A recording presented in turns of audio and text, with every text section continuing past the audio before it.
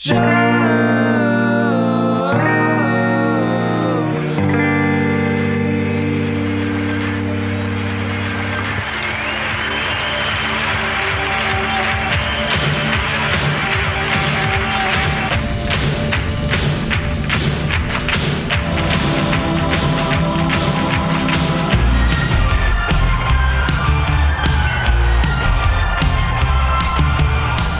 hello, everybody. Welcome to another installment of Show to Be with Mike G, the show of life, the show of whiskey, fatherhood, being an Aquarius, having issues and solving them and working through them, and so much more. Today's guest is Charlie Moore of Woodford Reserve, a historical man in the cocktail scene of Dallas. He is a bourbon lover, a great father, and there's some great candid moments here. Sometimes I never know what to expect when I go in to talk to a guest. Charlie is a fellow Aquarian, and I think we're both incredibly transparent, and we look at things that maybe we're trying and tough, and to other people may even seem controversial, you could say. It doesn't bother us. We don't lose any sleep over these things, and we talk about them freely, and there's lots of moments here, and I really appreciate Charlie's candidness and his transparency about his addiction. I think it's something that's very important for all of us to kind of talk about. So, without further ado, and over a great GlenDronach 18, I hope you guys enjoy this great chat with Charlie Moore of Woodford Reserve.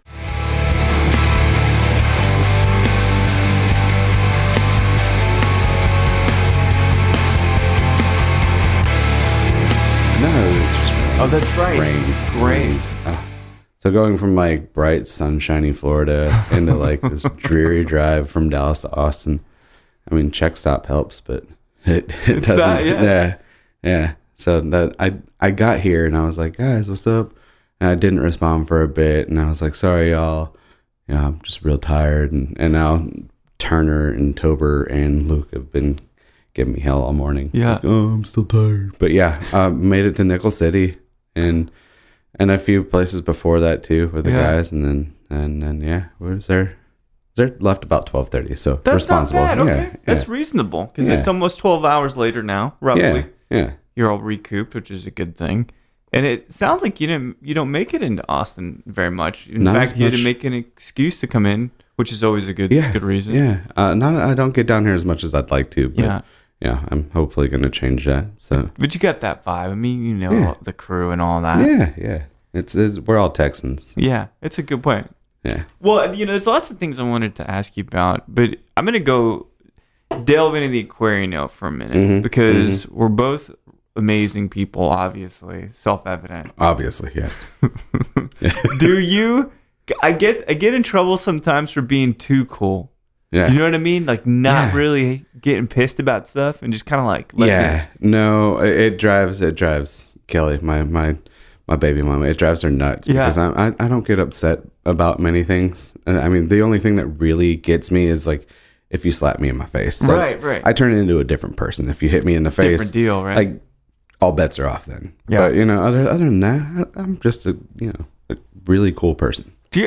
Cool and calm, like not conceited, like I'm so hip and cool, but temperament, right? Yeah, like I'm a very chill, laid back person. Always have been, always will be. So, do you have any kind of creative outlets? I didn't notice that you played music. Did you write or anything like that? I've always wanted to learn how to play guitar. Yeah. Well, there's a couple in the room. I know, but it still intimidates me. It's like there's so many strings and I don't know what buttons to push or what to do on this thing. I like that you called it buttons. Yeah. That is cute to me. See, I know like zero. I know negative about guitar playing. So, no, I mean, I was a bartender for 15 years, and that was always my creative outlet, like making cocktails and doing all that. So, now it's just like program creation, like activation creation, stuff like that for the brand. Yeah.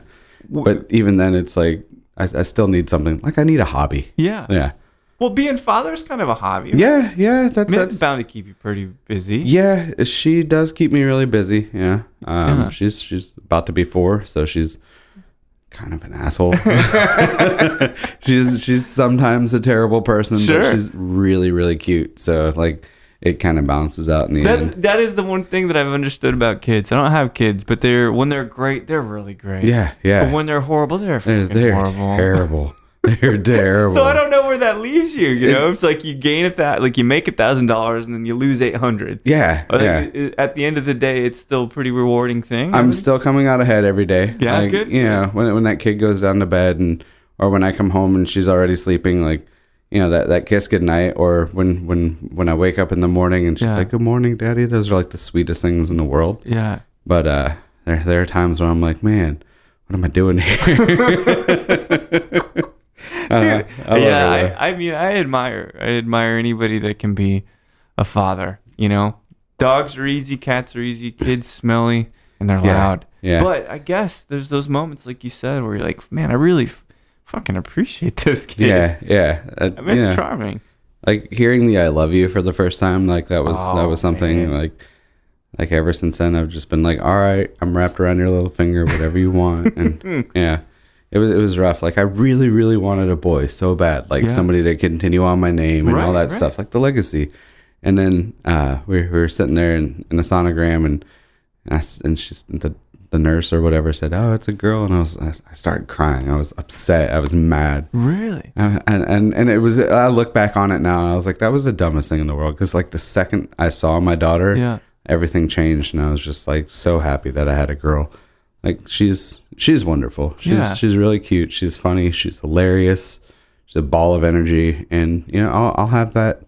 Hopefully for like when I grow old, she'll be taking care of me. So. That's the plan, right? Yeah. Built-in retirement. Right there. Always a bed to crash in. Yeah. But if I would have had a son, you know, like sons grow up and then they get married, start their own family, and you never really see them. Like it's weird. I rarely talk to my father. Really? Yeah, it's not like a bad thing. No, it's just, I mean, we're dudes. Yeah. Yeah.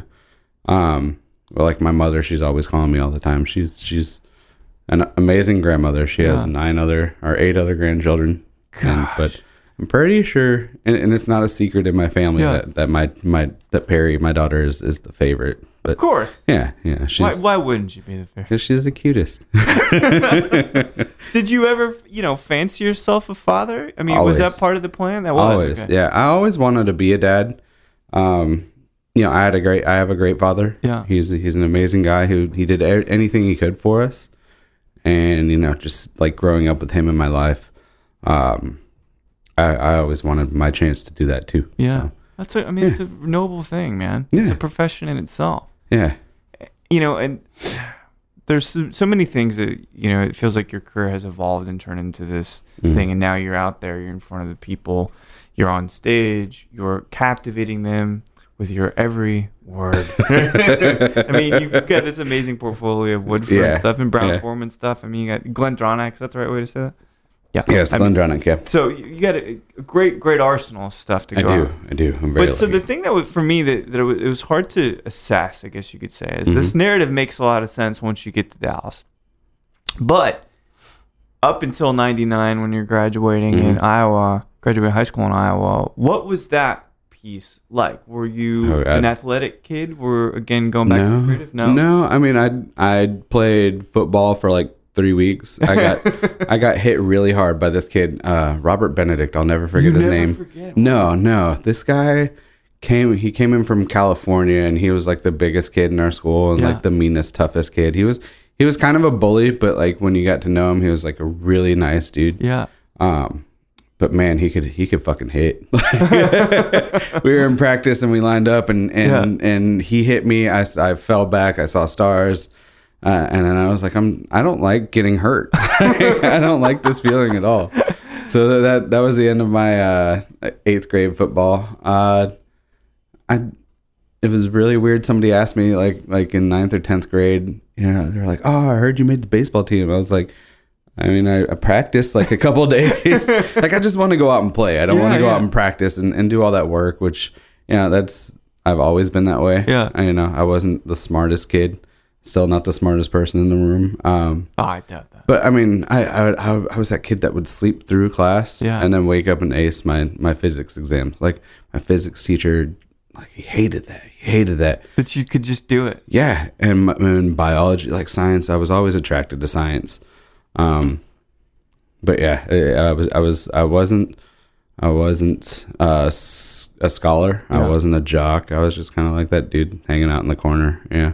I had a multitude of different friends in middle school and high school, like different cliques, different groups. So I've always been able to blend in with different people. I imagine you get along with people pretty easily. Yeah. Again, the coolness and kind of like the ease. Yeah. You know, it's interesting too. I learned this the other day, or rather, you use Instagram, right? I may sound like a crazy person. I feel like maybe I'm turning into my grandma as I get older, not physically, but like mentally. But there's a particular Aquarian Instagram thing, right? Yeah. And I'm not hard-lined, but I like to have, maybe there's some methodology or rhyme or reason to this whole thing. And they said, Aquarians really know the critical path to getting things done in the least amount of work possible. And that is exactly what it sounds like, Charlie. Believe that. Dude, that we can just get it done and we're successful at it. And not because we're overly intelligent, but we just know, we kind of observe. Yeah. We just know where to go. Yeah. And it's like I'm not a note taker. Yeah. Like I observe and I absorb things that way. Absolutely. Just by like being present and in the moment. I'm a procrastinator. I wait until the last minute to do everything. Yeah, you took so long to drink this 18-year-old Glendronach. It's been in the car. I mean, how dare you procrastinate on that bottle? It's been there for I hoard whiskey. Okay, good. I'm not a big drinker. Oh, no kidding. No. I mean, I can drink. I'm really good at drinking. Yeah, that's good. Well, that's how it goes. We're good at it. I mean, thank God, because I would be terrible at my job if I wasn't like at least somewhat decent at drinking. Right. Yeah. But I hoard whiskey. I have, like the typical bartender brand ambassador these days. Like I have my closet full of whiskey. That's crazy. Like a storage closet. Yeah. It's getting insane. Especially when you start mixing in all the POS and everything. I know, man. It's nuts. There's Woodford stuff everywhere in my home. and Woodford bottles and just whiskey from, the last, like, especially like over the last 5 years of bartending. Like, when you start to run programs and people are like, oh, here, try this bottle. And they just leave the bottle and I take a sip and then put it up, Yeah. Well, it's a pretty good gig if you can get it, man. Yeah. I like to think of it as my retirement plan. There you go. That's true. Yeah. Selling it like an ounce and a half at a time. Yeah. Like from just some unknown gray market thing. Oh, no. That's just what I'm going to drink when I'm retired. Even better. Yeah. I was like, man, that could be a nice little honey pot you got going on. I feel guilty about selling like sample bottles. I'm pretty sure it might be illegal or something. Maybe who knows, right? Maybe immoral, but like I don't like to sell. I don't want to resell the things that people have gifted me. I completely agree. But I mean, that is one of the things, the generosity, there's a balance there. You want to give it as much, like, for instance, I want to share whiskey with you, and oddly enough, you want to share whiskey with me. It's nice reciprocity. Yeah. It's really good. Well, so you are doing good at school. You're not a self-proclaimed scholar, right? No. But you're getting stuff done. I get it done. And you're not failing out. Yeah, I passed. You're cool with people. People are cool with you. Yeah. So when it comes down to more advanced education, going into college and stuff, was there any expectation either from yourself or from your folks that that's what you were going to do? Nobody really went to college in my family. My uncle went to the Air Force Academy and graduated. He had a scholarship. But yeah, nobody. My mom went to school later in life. What did your folks do? Excuse me, my dad's an air traffic controller. Was an air traffic controller. Okay. My mother was an RN, a nurse. Yeah, my mom too. Oh, right on. Yeah. Man. But yeah, it's aviation. My father, my uncle went to the Air Force. One of my uncles went to the Air Force. My other uncle was a ATC as well. My mom's dad, my maternal grandfather, he was an air traffic controller too. Really? Yeah. So I think that's pretty much like my mom, like the father-in-law, like saying, "Hey, son, come get into this," and then his brothers kind of fell in line. But I mean, my uncle Dennis, my dad's brother, he was Air Force all the way. So there's lots of that. Yeah, lots of aviation. Yeah, a lot of aviation stuff. So does that mean make it like an easy path to go into that when you're done with school? Just thinking, I could just do that. Yeah, I got into a lot of trouble. Like, what kind of trouble? I mean, I had addiction problems. Yeah. I didn't make some of the best choices. Sure. In the people that I hung out with, the people I dated. Well, I'll raise my glass to that. We're just too cool. Man. It's just like, whatever. But it was a rough point in my life from like 19 to 20. After I graduated high school, I never lived up to my potential, as my teachers would always say. And like I could have gotten to school, but I just didn't. It wasn't really interest me. Yeah. So I got a job delivering pizzas, and then I lost my license, and then I had to be a pizza cook and a cook. So that's kind of how I got started. Can you still eat pizza having been around it so much? Oh yeah. Okay. Yeah. Let's make it sure. That'd be like, that's that Twilight Zone episode. You're the last guy on Earth, and you love to read, but your glasses break. Yeah. Because pizza's so amazing. God forbid you smell it so much you don't want to eat it anymore. No, never. No. Okay, thank God. No. All right. I could always eat pizza. I'm so hungry right now. But yeah, I mean, I started delivering pizzas, and it was really weird because in Iowa you could deliver beer, and so. Oh, really? Yeah, it wasn't a good thing for me because it enabled me in a lot of ways. Right, sure. So I was 18, 19. I could just go up and be like, hey, let me get a 6-pack for this delivery, and I'm driving around drinking my 6-pack, delivering pizzas like, here you go. I mean, it sounds kind of good. Yeah. Maybe irresponsible, but it was very irresponsible. Yeah. Don't do that. That's Perry. Terrible. Yeah. If you ever listen to this, Perry, don't ever do what your dad did. And there's no way you would let her. No, never. There's no way. That kid, I don't know what I'm gonna do. Like it's different when like you're a teenager and a young adult and you're growing up and you're like, oh, I'm gonna party my face off and make all these terrible decisions and do stupid things. And then like when you become a parent, you look back on it and it's like, what am I going to do when my kid starts doing that stuff? Dude. Yeah, I can't say, don't do that. That's bad, because like I want you to have those experiences and live your life. But at the same time, I'm like, don't hurt yourself. Please don't hurt yourself. So I'll say this one word and hopefully it doesn't act as a trigger. Dating.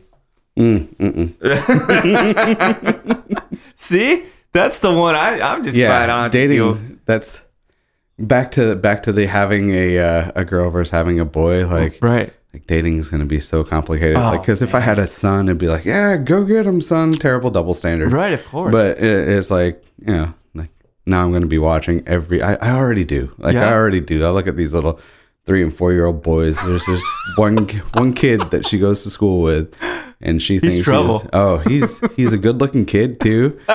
And he's really nice and polite, and I dropped her off at school and he said, Perry, you look so pretty today. She was wearing some sunglasses and she took them off and like batted her eyes. Oh no. God. No, I'm not ready for this. Oh, shit. Yeah. So, well, again, I don't envy you. I'm going to put that out there there. But I know that you'll be cool about it. Yeah.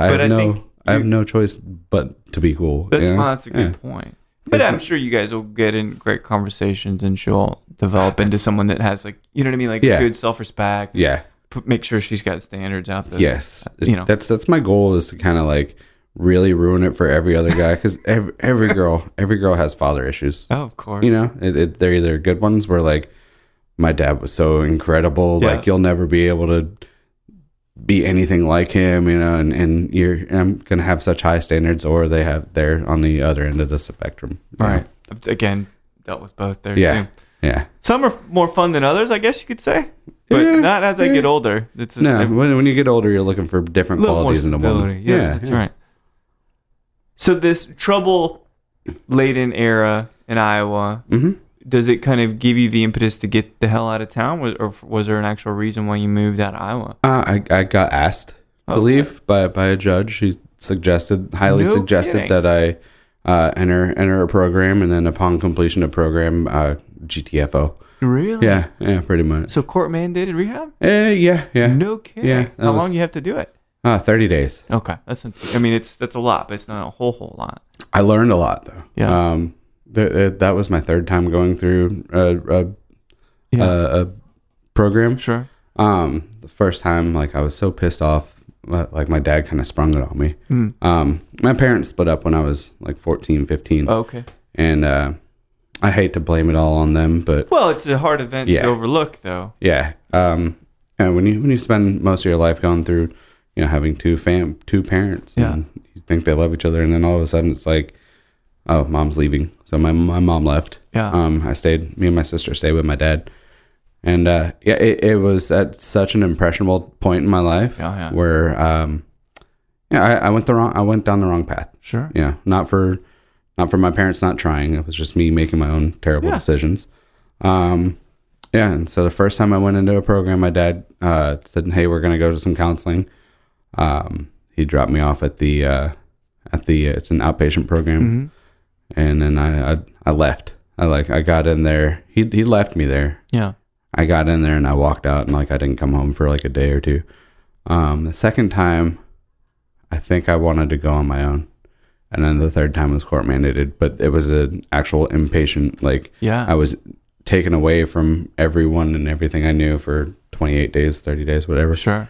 And then, I learned a lot about myself. Yeah. Man, is that process is I've never been in that situation, right? Yeah. And we all wrestle with strange things that happen in our life, whether they're depressive events, maybe divorce, maybe losing somebody, all these things, grief.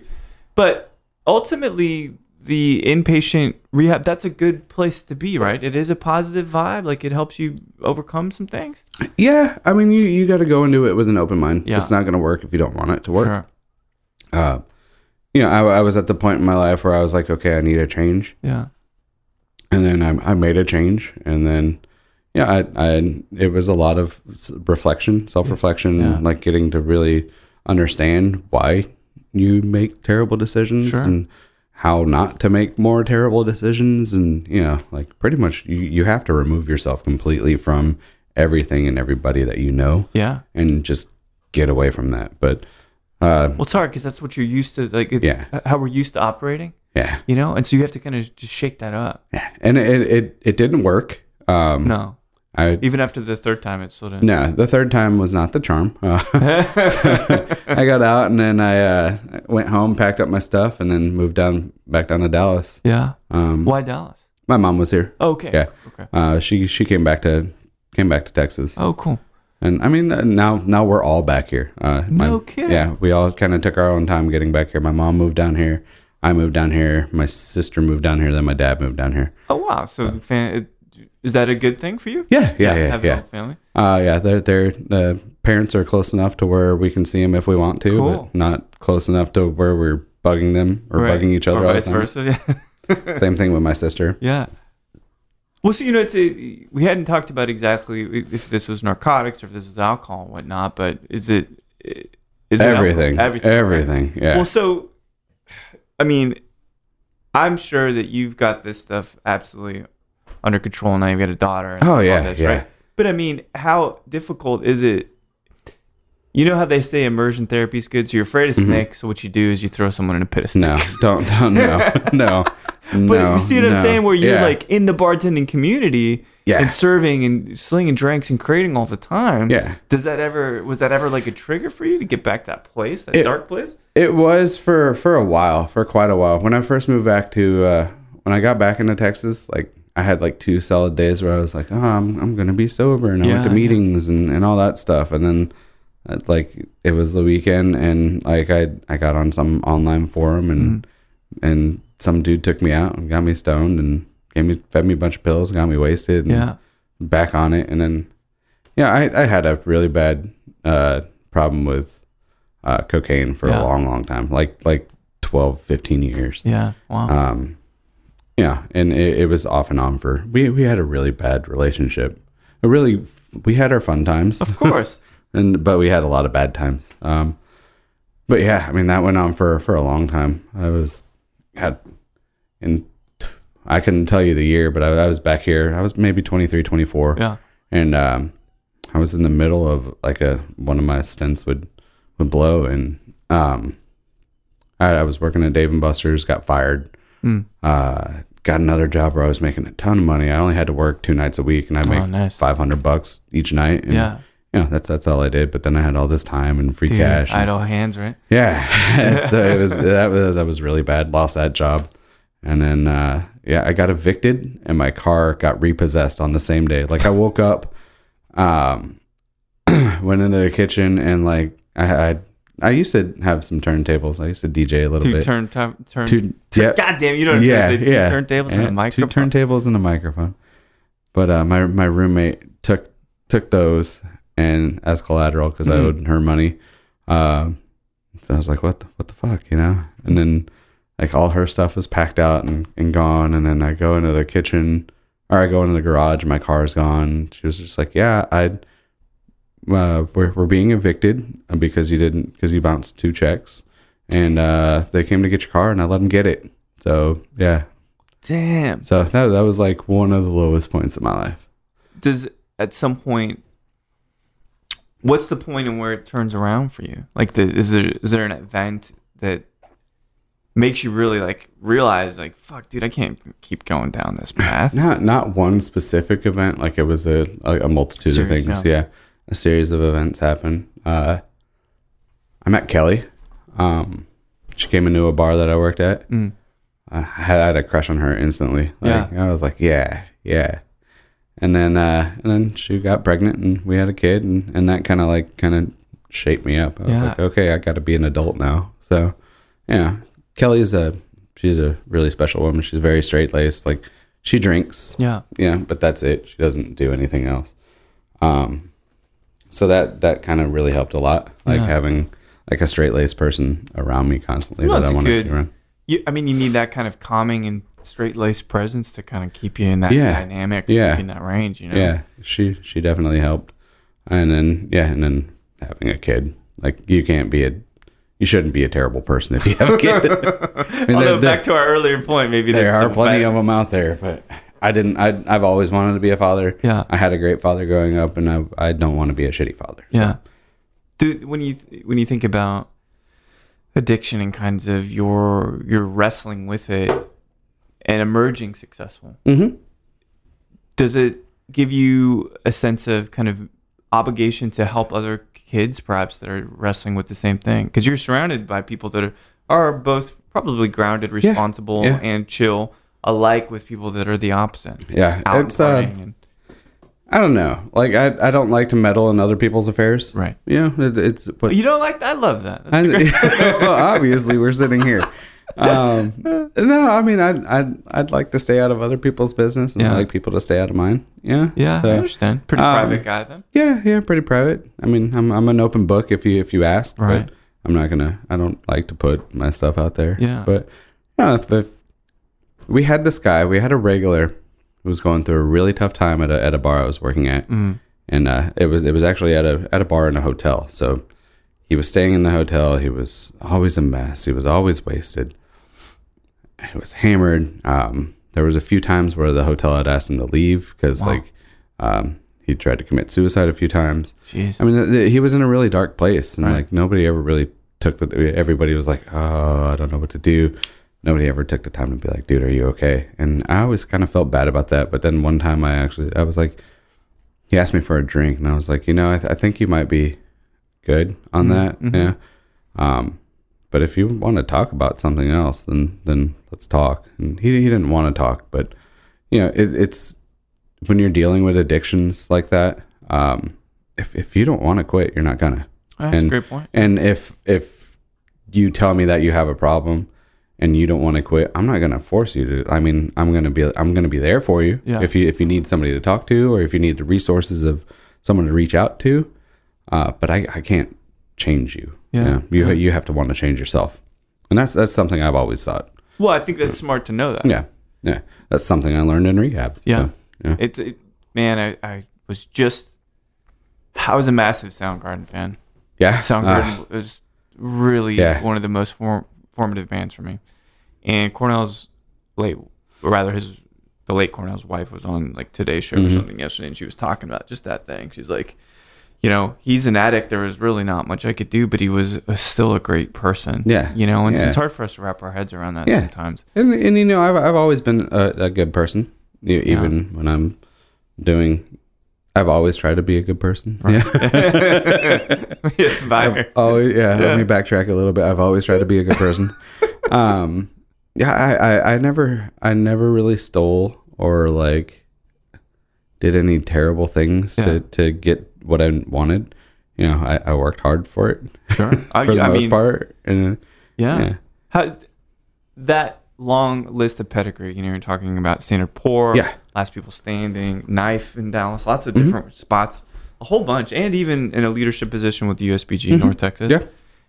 has that chapter in Dallas and that kind of momentum, which I feel is built a successful career for you, at least the foundation of a successful career, has that centered you in some way? Absolutely, yeah. I mean, I was a bartender for 15 years, but the last 5 years had the most impact on my career. That's when I made that shift from sling and ring bartending to the cocktailian. Was it turn and burns at the other turn and burns, sling and ring, whatever you want to call it? The volume nightclub, vodka sodas and Miller Lights, And then I got a job at this place that it was another kind of low time. I got a job at this tiny little restaurant in Oak Cliff, South Dallas, called Campo, and like it was just a small little joint. An old house, and the chef was Matt McAllister, who now owns FT33, big deal in Dallas, incredible chef. But he was kind of consulting, and then we had Brad Henserling from Fort Worth, who was in consulting on the bar program, and I was working with a temp company, and the lady Roberta, she was like, "Hey, I have a permanent job for you if you'd like it. It should be a really cool, like, farm to table with, like, legit cocktails." And I was like, "You mean they don't have sour mix?" And they didn't have a gun. And I was like, "I don't know what to do." So I went in for my interview, and I saw Brad, like, squeezing lemons and limes. Yeah. And just that aroma, and, like, seeing him, like, put all this energy into prepping before anybody got there, I was like, man, what is this? So, like, I got bit by the cocktail bug there, and then joined USBG. I went to Camp Run Amok. Yeah. You mentioned Pam Wisnitzer way back in the day on Twitter. Yeah. Pam's the homie. We met at Camp Run Amok. Amazing. Year one. She's a lovely person. Oh, she's amazing. She actually got me a really good job not too long ago, right before I got this gig. No kidding. Was it American Airlines? Yeah, with American Airlines. It would have been a great job had I not had a kid. Yeah. If I was a few years younger and not had a kid, because it was like I get to travel to New York for 5 days, but I love traveling. Yeah. And I love going to airports and, like, getting on a plane and going somewhere and getting off a plane and doing something fun and then getting on a plane and going back home. But when you get on a plane and then you stay in the airport and then you go to an airport motel right next to the airport and then sleep, wake up, and go back into the airport and not leave. It'd be frustrating. It was, and it was like JFK Airport. Oh, dude, I was there for like a month. Oh, and it's like the terminal. Yeah, you remember that movie? Tom Hanks movie? Yeah. Eating mustard packets. But I mean, it would it's like cool. I got to go to New York for a week, but like I got maybe 1 or 2 nights a week to where I could go out there, and it took an hour to get out there, whether you Uber, or take the train, or whatever. An hour to get back, and it just wasn't worth it. But P-Wiz is amazing. I love Pam. She's great, man. No, this industry, brief tangent, but this industry is filled with people that are exceptional in so many different ways. And honestly, you can't get any other industry that has a more varied group of backgrounds than the hospitality industry. Absolutely. There is nothing in tech. No. It's pretty homogenous if you think about it. People, they got their degrees. It came from Ivy League, whatever. Law, same shit. Yeah. The hospitality industry is the richest fucking group of people, man. So many incredible people. And they're interesting. I get intimidated, like not having any formal education. Yeah. Like sometimes I get a little bit intimidated being around some of these people that have like 1 or 2 degrees, master's degrees. Right. Like there are some incredibly smart people in this industry. Totally. Just intelligent, beautiful people. And I feel like I'm out of my league in some sorts, especially around people like that. Yeah, but you're not. I mean, you hang. Yeah, You've got stories. You got a life. You've lived a life. I've had a good life. Yeah, I have a good life. I think it's one of those things that if you don't have experiences, then you become. It feels like you're more superficial. Yeah. But if you've been through some shit, good and bad, that's all that really matters, man. True. The greatest writers in the world, they're not always erudite academic types. Nah. In fact, those don't make the best writers. No. The guys that wrestled bears with their fucking hands. Yeah. Right? The guys that had 16 daiquiris in a single sitting. Yeah. This is one of my favorite sounds in the world right here. Here we go. Oh, God, it sounds so good. Yeah. All right. So, since this is a beautiful bottle that serendipitously I was just researching before you came over.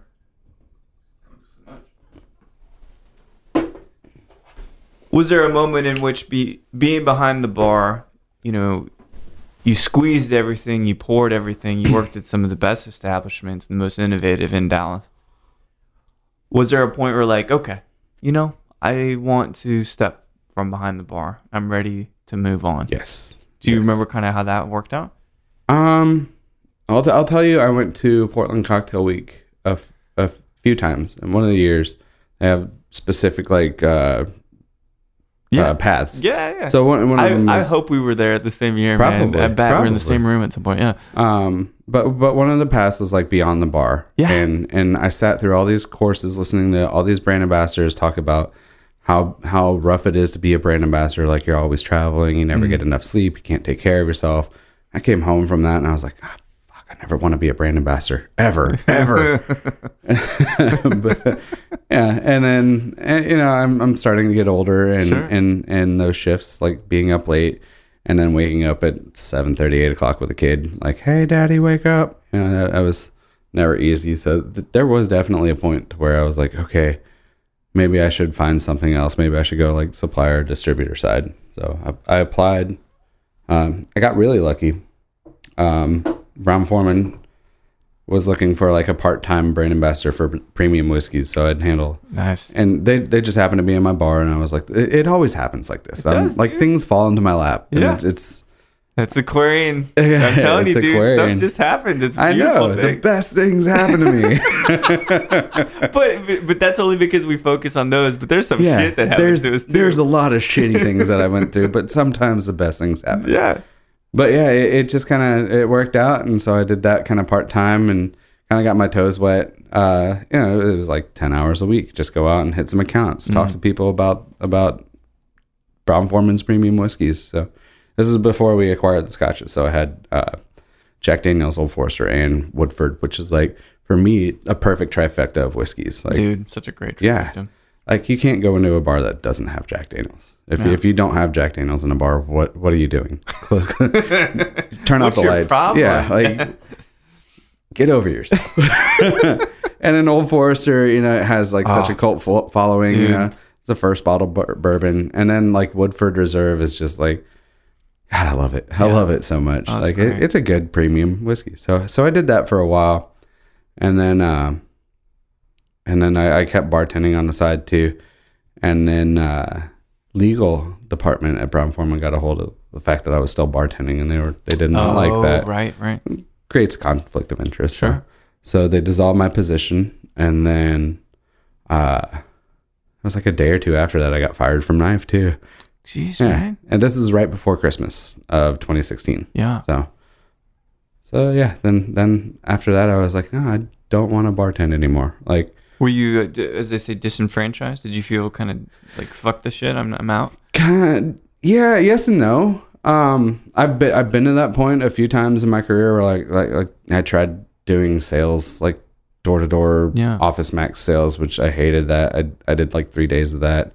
When I was younger, I worked in a candy store for like 6 months. Oh, that sounds kind of cool. It was amazing. Especially like I'm not a skinny person. I really love sweets. Candy's good. Yeah, it was a great job for a while, but then I was like, I kind of miss like talking to people, because it was in a mall in a small town in Iowa, Fort Dodge, Iowa. Yeah. And it was just this tiny little store. It's probably about the size of this room. It's a tiny little candy store, and like it was so lonely. My dad worked across the hall at Zales. He worked 2 jobs. Really? Yeah. Or Gordon's Jewelers. Zales or Gordon's, one of the two. The boys are back, man. Yeah. Wow.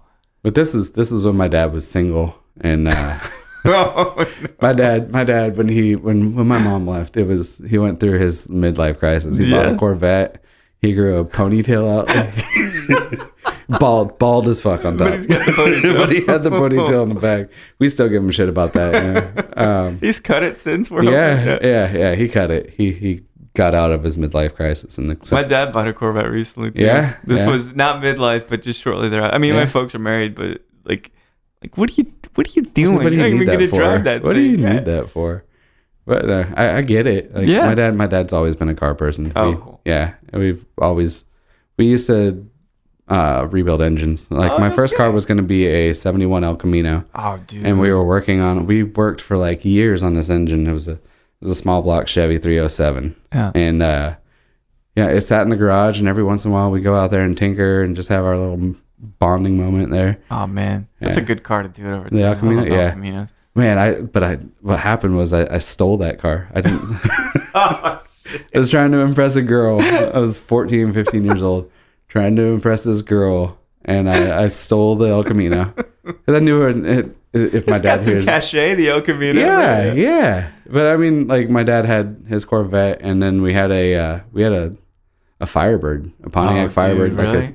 Black with the No, it was green. Oh. It was like a 1970 Firebird. This car was, it had a V6 in it, but it was still like it sounded mean, and it had like a custom hood on top of like vents, and it was a dope ass car. Dude. But I took the El Camino because I wanted to impress a girl, and I drove it across this bridge. It's this big bridge crossing a valley, so like you're going downhill really, really fast. Yeah. And I'm like flooring it, going as fast as I can. You topped it out. My dad's gonna, if he didn't know the story now, he's gonna hear this and be like, "Oh, that's what happened." I was driving down this hill as fast as I could, and I hit like 110, and then all of a sudden I heard this ping, ping, ping, ping, ping. Oh no! And smoke started pouring out, and I was like, "Oh!" So I drove it back home, parked it, and then like, went about my business. Nothing happened. And so we had this engine sitting there, and then like the mounts wouldn't line up or something like that, so we had to. It sat for a long time, and we got rid of it. I don't know whatever happened. But you were all right. You escaped unscathed. Yeah, I escaped unscathed. But yeah, I forgot where we were going with that. No, I mean ultimately it's talking about the mall days. You have this. You get out of bartending, but there's something that brings you back into it. Yeah. It's the sense of community. Yeah. Like I love being around people. I do. I really do. But at the same time, I'm a very introverted person. But man, like I need those moments where like I'm talking to people. Sure. Yeah. No, I do. Does it fill your cup too? I use that term a lot. Absolutely. If I am too isolated, which is a good thing for both of us, I think, to have that time alone to think and plan. But if we're too far removed from people, then you start feeling lonely. But not in the fact that people really are a rejuvenating thing. And I mean that's one of the reasons, whether it's self-serving, guilty or not, right? Like I love talking to people, so this is one way that helps me get replenished in a sense, and never a bad gig on a great day in Austin to sip some Glendronach 18. I mean, yeah. Someone said, "Man, you live a really good life" to me the other day, and I'm like, "All right, well, I'm not going to admit it, but this is sure as fuck. This ain't sad." Yeah. Our lives don't suck. It does not suck, man. It does not suck. Yeah. Well, so Woodford comes back into your life. Yes. So after losing both jobs, I did a lot of consulting, freelance work. I still kept in touch with Brown-Forman. Oh, cool. In fact, I helped put on the Tastemaker Awards with them. Oh, no kidding. The one in Dallas, the Culture Map one? All of them. Oh, shit. Dallas, Houston, and Austin, too? Austin, yeah. I had no idea. I did all the drink strategies, came in, batched out all the cocktails. Oh, that's great. Great event. Yeah, no, it was a good time. We'll be doing that here again in April. I'm going to bug you about that one. Yeah, for sure. Remind me. But yeah, I kept in constant contact with them. I did some freelance stuff. I worked with Pam on a couple things, and she was like, "Hey, why don't you Americans looking for somebody to work for them?" And so I tried that out for about 3 months. Sodexo? Is that what's called? Sodexo, yes. Sodexo is a company that American hires to do all their Admirals Clubs. Gotcha, okay. So I was doing that for like a month and a half, and then I got wind that Woodford was looking for a brand ambassador full time, and I was like, "That's what I want to be doing. This isn't really working out. Like, I miss my family, I miss my community, I miss my homies, I miss my house. Like, I just miss everything about Dallas because I'm never there anymore." So I applied. Through a weird, like I applied, and then it got down to me and 2 other people, and one of those people just happened to be my neighbor who lives upstairs from me. Yeah. Really? Yeah. Did you have him killed? No. I've been watching murder mysteries lately. Sorry, Wow. No, he's a really good friend, and I would hate for that to happen to him. Of course. He's a good dude. But yeah, it was. We had that weird, awkward moment before our final interview where he's like, "Oh, I have my final interview with Brown-Forman for this Woodford gig tomorrow," and I'm like, "Oh, me too." Oh man. So yeah, but it worked out. Yeah. How long you been doing it now? Since April. Or since no, April. I'm sorry. Since August. Okay. The other month that starts with an A. That's right. Yeah. Mid August, I told Sodexo that I wasn't going to be working with them anymore, and then just switched right into jobs. So, and it's different change of pace for you.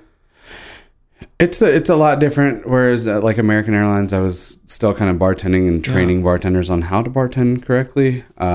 This was. I still every day feel like I'm out of my element because it's marketing. I'm working with people that have tons and tons of marketing experience where I have none, but I have tons and tons of experience working with bartenders and people in general, and product and people. So it kind of balances each other out. I'm learning every day in this job so far. It's been a great 6 months so far. Looking forward to like another. However long I could do this forever. Sure. Yeah. No, but I mean, you got good visibility. You're building a better, or rather expanding the brand that is Charlie, right? Which I think is an important thing. People may feel like it's a little bit selling out or superficial, but it's not, right? No, you come along with this brand, you know? Yeah. The reason why I love the brand so much is because it's a reflection of myself too. Yeah. It's a very high-end product. I'm not like a high-end person, but like okay, Brown-Forman in general, they're a family-owned company. Yeah. I'm very big on family. Sure. They've been doing it for a long time. I've been bartending for most of my life. Yeah. I seem to think I know a thing or two about bartending. And they know a thing or two about making and selling whiskey. So yeah, like it fits really well. Plus I can drink Woodford all day, and then every once in a while, if I get tired of drinking Woodford, we got some killer whiskeys in our portfolio. Yeah, does not suck. It does not suck. Yeah. Well, so I want to talk about one of the, because I love Brown-Forman stuff. I can taste it a mile away, but that's a good thing. Yeah, it's like I can tell when Bono's singing. You just get that timbre of Woodford and Brown-Forman. In fact, I want to talk about the Prohibition 1920. That is a beautiful fucking thing. It's a good value. Great value. Great proof. It tastes lovely. For 115 proof, it does not feel like 115 proof.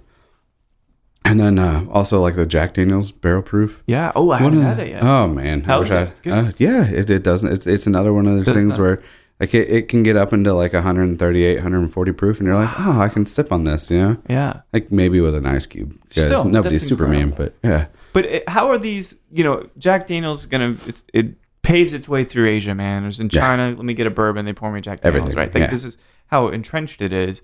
Woodford as well is becoming a little more luxury brand, which is great, but not snooty, not pretentious. But then you have these esoteric but intensely flavorful and delicious whiskeys. Like you get all the old Fort, the bottled and bond, 1845. The whole Distillery Row series. Yeah, dude. How do those do? Because those are really the unsung heroes of the portfolio. I think they are. Like I don't work with Old Forester, so I can't. Oh, you don't at all? Okay. No. Now I'm just strictly Woodford. Yeah. But I mean, I still enjoy label mates, I guess you could say. They're our cousin. Yeah. Our brother, sister, whatever. All right. Well, then I'm going to go to the Double Oaked. Okay, Double Oak. Yeah. Which it's amazing thing. Yeah. Yeah, because I can go through a lot of it. Yeah. Real quick. I can too. Like with our core range, like I always like to start off with like a Woodford bourbon on the rocks. Yeah. And then I'll have like a rye cocktail. And then with dessert is always going to be Double Oak on the rock or neat. It's just that good. And I'm a sweet person. Like I love sweets. You're so sweet. Thank you. I love my sweets. So that one, it just has all these rich like butterscotch caramel vanilla flavors to it. There's something. Do you ever read cherry in it? That's one of the things that it's hard for me to pinpoint exactly what that creamy caramelly cherry kind of thing is. Yeah. But there's some kind of like sweet fruit in there for me that's beyond just lactic. Yeah. And it's really a beautiful note, and it does well with the judges, man. It does well. It's spectacular in these competitions.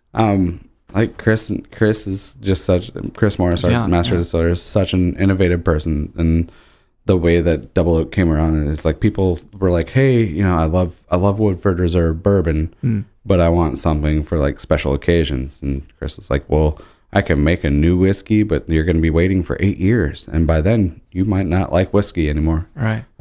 So what he did was the double barrel, or the double oaking. So the first barrel that Woodford Reserve goes into is going to be a heavily or lightly toasted, heavily charred barrel. The second barrel is going to be heavily toasted and lightly charred. So it brings forward a lot more of those butterscotch, vanilla, caramel kind of flavors. So, you know, instead of making a new whiskey, it's like, oh, I'll just finish it in this barrel and it'll be a different whiskey. Still Woodford Reserve. It still has the same character as Woodford Reserve. Yeah.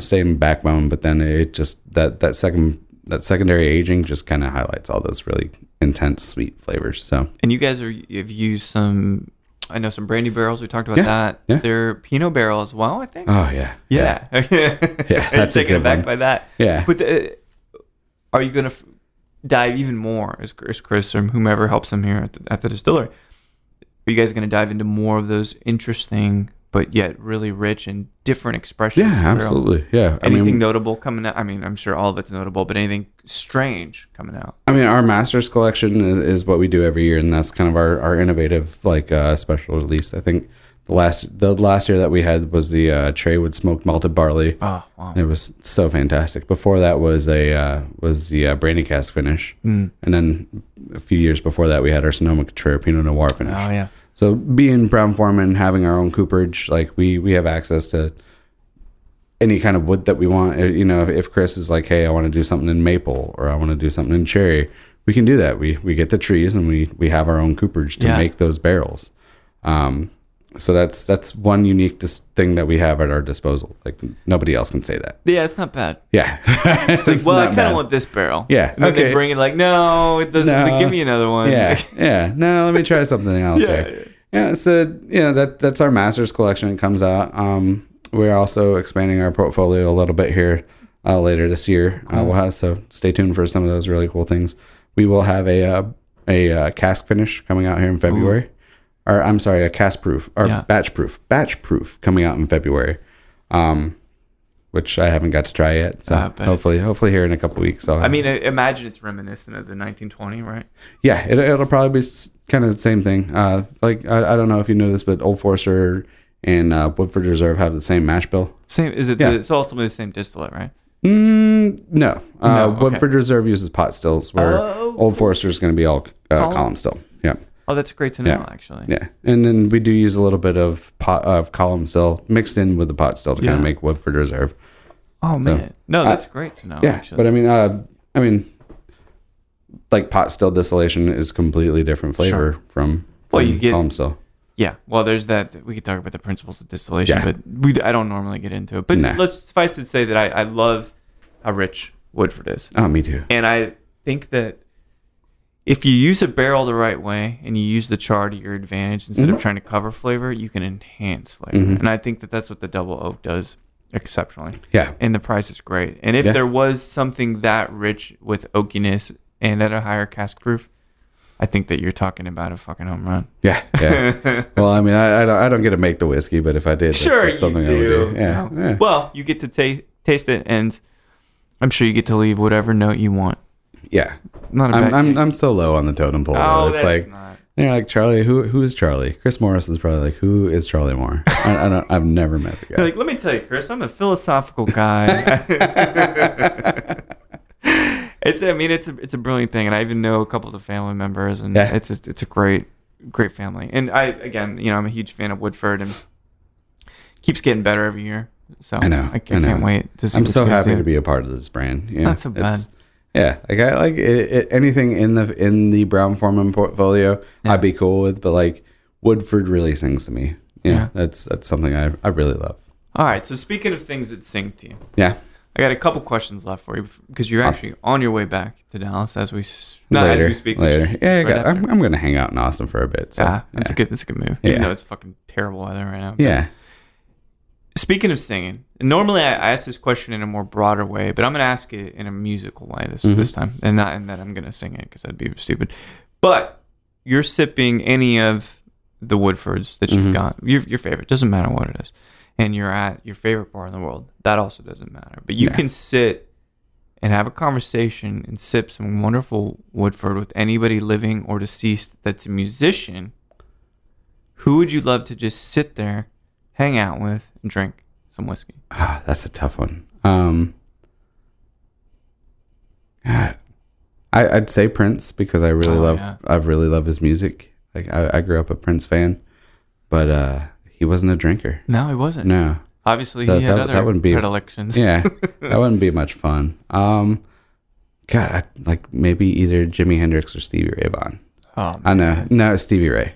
Yeah, because he's a Texan. And he put it down. He put him back. Like Little Wing. Yeah. The Stevie Ray version. Every time I hear it, I cry. You love it still. I don't know what it is about that song. Yeah. It doesn't have a specific memory tied to it. Like a lot of songs, like I can't listen to Hallelujah. Yeah. Because that's my grandfather passed away 3 years ago. It was around this time. Yeah. I think it might have either been today or tomorrow. Wow. But that song always reminded me of him, and every time I hear that, I bawl like it. Yeah.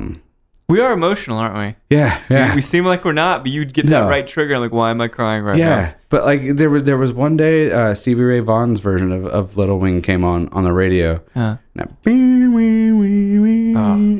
great, like it just hit me, and I could feel like everything he put into that song, like all the pain, all the sorrow, like all the like it's. I don't know, and he doesn't sing. There's no lyrics. It's just guitar. It's just the guitar saying something so beautiful. Yeah. Stevie Ray Vaughan. I think that'd be great. I'm sure you would love whiskey too. Yeah, he would. Man, a lot. A lot of whiskey. Plus, he's a Texan. So, yeah, dude. Yeah. He's got the jazz patch or the jazz dot. Yeah, he's got a lot of good things going for him. Yeah. Did rest in peace. R.I.P. Stevie. So as we kind of wrap and we're talking about life and being an Aquarian and fucking fatherhood and all this crazy stuff and drinking the GlenDronach 18, which again is just a serendipitous moment because I was just looking at this bottle online.